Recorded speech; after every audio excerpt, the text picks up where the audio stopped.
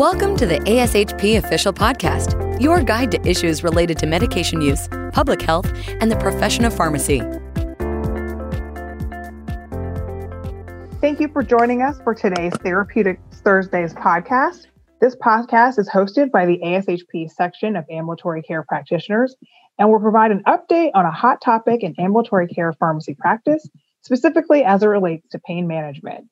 My name is Melanie Smith, and I'm the director for the ASHP section of ambulatory care practitioners. With me today is Michele Matthews, professor and vice chair of pharmacy practice at Massachusetts College of Pharmacy, and an advanced practice pharmacist in pain management at Brigham and Women's Hospital. Thank you so much for joining us today, Michele. Let's get started by talking about today's topic, buprenorphine for pain. I'm partially here for it, and you should be too. Thank you so much, Melanie, and to you and to ASHP for having me today to be able to talk about not only one of my favorite topics, which is pain management, but also one of my favorite drugs, which is buprenorphine. So I wanted to start off with just providing some background information about why it's important to make sure that we're thinking about all of our medication options for pain management. And I think the first piece of this is thinking about the fact that we're at the intersection of two substantial public health challenges. We're trying to reduce suffering from pain, but we're also trying to reduce harms associated with high-risk analgesics like opioids. And coupled with that, we're dealing with collateral damage associated with guidelines and legislation that have significantly limited the role of opioids for patients that need them in particular. So we're trying to find a middle ground when we know that the root cause of the opioid overdose epidemic is complex and multifactorial. So pain management and pain management education is a really important risk mitigation strategy. So I'm happy to have a chance to talk about the potential role of this medication. The typical approach to pain management involves many different options, and medications are just part of the picture. So we have restorative therapies, things like physical therapy, occupational health. We have interventional procedures. Those would be different types of injections that we can use as well. Well-known complementary and alternative health regimens would include acupuncture and yoga. And importantly, we have behavioral health approaches, including addressing pain coping skills, which can be really important for patients with chronic pain. And medications are often integrated as part of that plan. And I think it's important to just mention where opioids fit in. So opioids can be effective for patients that have failed other traditional alternatives, whether those are non-opioid medications that are commonly prescribed for chronic non-cancer pain. That would include antidepressants, anticonvulsants, non-steroidal anti-inflammatory drugs. So typically when patients have failed those typical approaches to pain management, then we consider opioids after we've done a comprehensive risk assessment. And I think the goal for today is to really just talk about where buprenorphine fits in among all the other opioids. So if we talk about the opioids as a class, we recognize that opioids vary based on different characteristics. They vary based on their activity at receptors, their pharmacokinetic profile, how they're administered, their potency, as well as their adverse effects. And I think it's important to mention that specific to buprenorphine compared to other opioids, it has a unique mechanism of action that's considered to be multimodal. It's considered to work as a partial agonist at the mu-opioid receptor, where it has very high affinity, limited intrinsic activity, and slow dissociation. So we feel that by having that activity where you're getting about 50% stimulation of that receptor, that you're still getting pretty good analgesia from that, but not necessarily the same level of adverse events. And some of that is attributed to the fact that it is an antagonist at the delta and kappa receptors, where it has high affinity for both of those receptors. In addition to its opioid activity, it can also act as a weak inhibitor of serotonin and norepinephrine reuptake, which can be really helpful with activating the descending modulatory pathways that contribute to pain processing. And it can also act as a voltage-gated sodium channel blocker, which is a mechanism similar to the reason why we use anticonvulsants for chronic pain. So you can see that based on this different activity, you end up having potent analgesia, a ceiling effect on respiratory depression, a reduced likelihood of opioid adverse events, and that could also potentially translate into reducing the likelihood of developing opioid tolerance and hyperalgesia, which are often complications of chronic opioid use. There have been studies that have looked at the ceiling effect of buprenorphine. I hear a lot in practice that with regard to ceiling, the ceiling effect with regard to respiratory depression is an advantage of using buprenorphine. But there's thought that that ceiling effect also happens with analgesia, and that's not actually the case. They've done studies in healthy volunteers that have found that there is a separation in terms of the impact that buprenorphine can have on pain tolerance when buprenorphine's administered at 0.2 milligrams, and then that dose is doubled. So you can actually see an improvement in the pain response, whereas that same effect in terms of a dose of 0.2 milligrams compared to 0.4 milligrams does not have that much of a change in how it affects ventilation. So again, further verifying that there is a ceiling effect on respiratory depression, but not specific to the effect that it can have on pain relief as we increase the dose. There are multiple formulations available for buprenorphine. There is a parenteral injection that is indicated for acute pain. There are also 2 FDA-approved formulations for chronic pain. One is a buccal film that can be utilized even in opioid-tolerant patients, and then also a transdermal patch that's applied once to the skin once a week. And that does give us some flexibility with treatment options for patients that have both acute pain or patients that have chronic pain.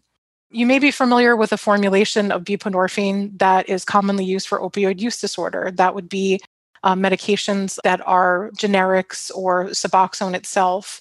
And that formulation is not indicated for pain management. It is indicated for opioid use disorder, but it can be used off-label for chronic pain. And one thing I want to note about the buprenorphine products is that it has a long duration. Buprenorphine itself as a molecule has a long duration of action. So that's advantageous for chronic pain. But we do have to be mindful of when we're using it, especially for the non-FDA approved formulations such as Suboxone, to make sure that we're using it appropriately. So for example, Suboxone is indicated to be dosed once daily for opioid use disorder.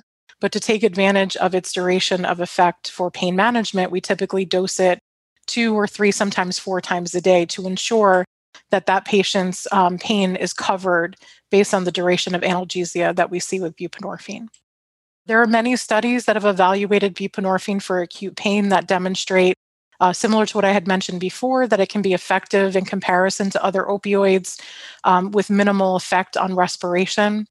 And then I think from a chronic pain standpoint, we don't have as much data, but we do have thoughts that there are potential benefits, which would include potential increase in efficacy in patients with neuropathy, especially because of its multimodal mechanism of action. That it may have a better safety profile in vulnerable populations, specifically older adults and patients that may have organ impairment.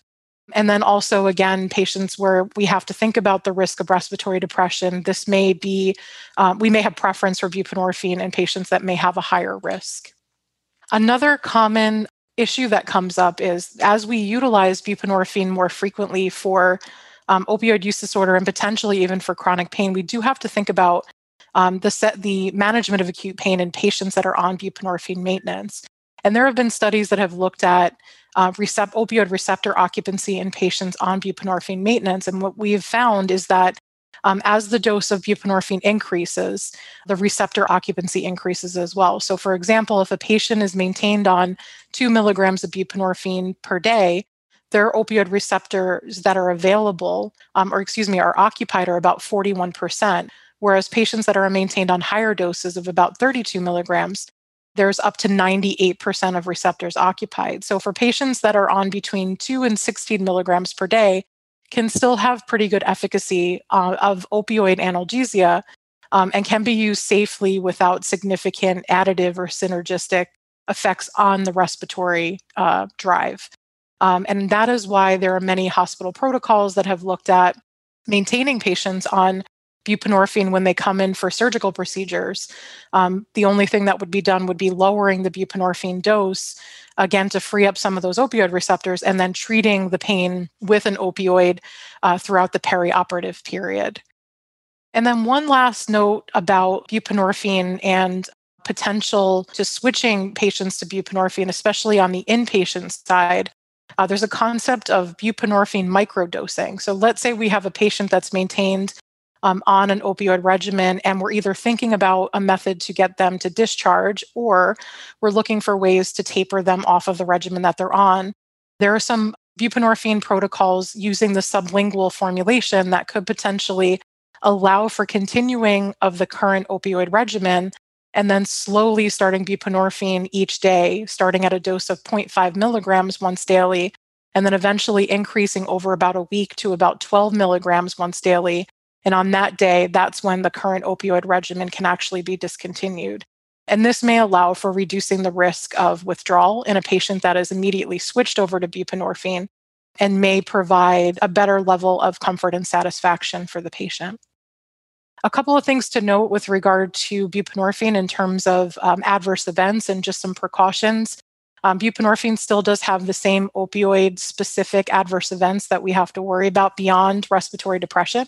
So there is a risk of CNS depression, GI dysfunction, also risk of misuse, abuse, and addiction, although the rates are not as typically high with buprenorphine, but this can still be seen.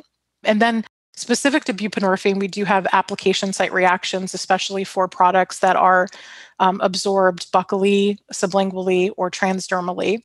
And then buprenorphine is metabolized through the CYP3A4. It is a CYP3A4 substrate, so we do have to be careful with patients that are on inhibitors or inducers of that CYP isoenzyme. There are reports of QTc prolongation with buprenorphine. However, in practice, we do not see this very often. It is just something to be mindful of.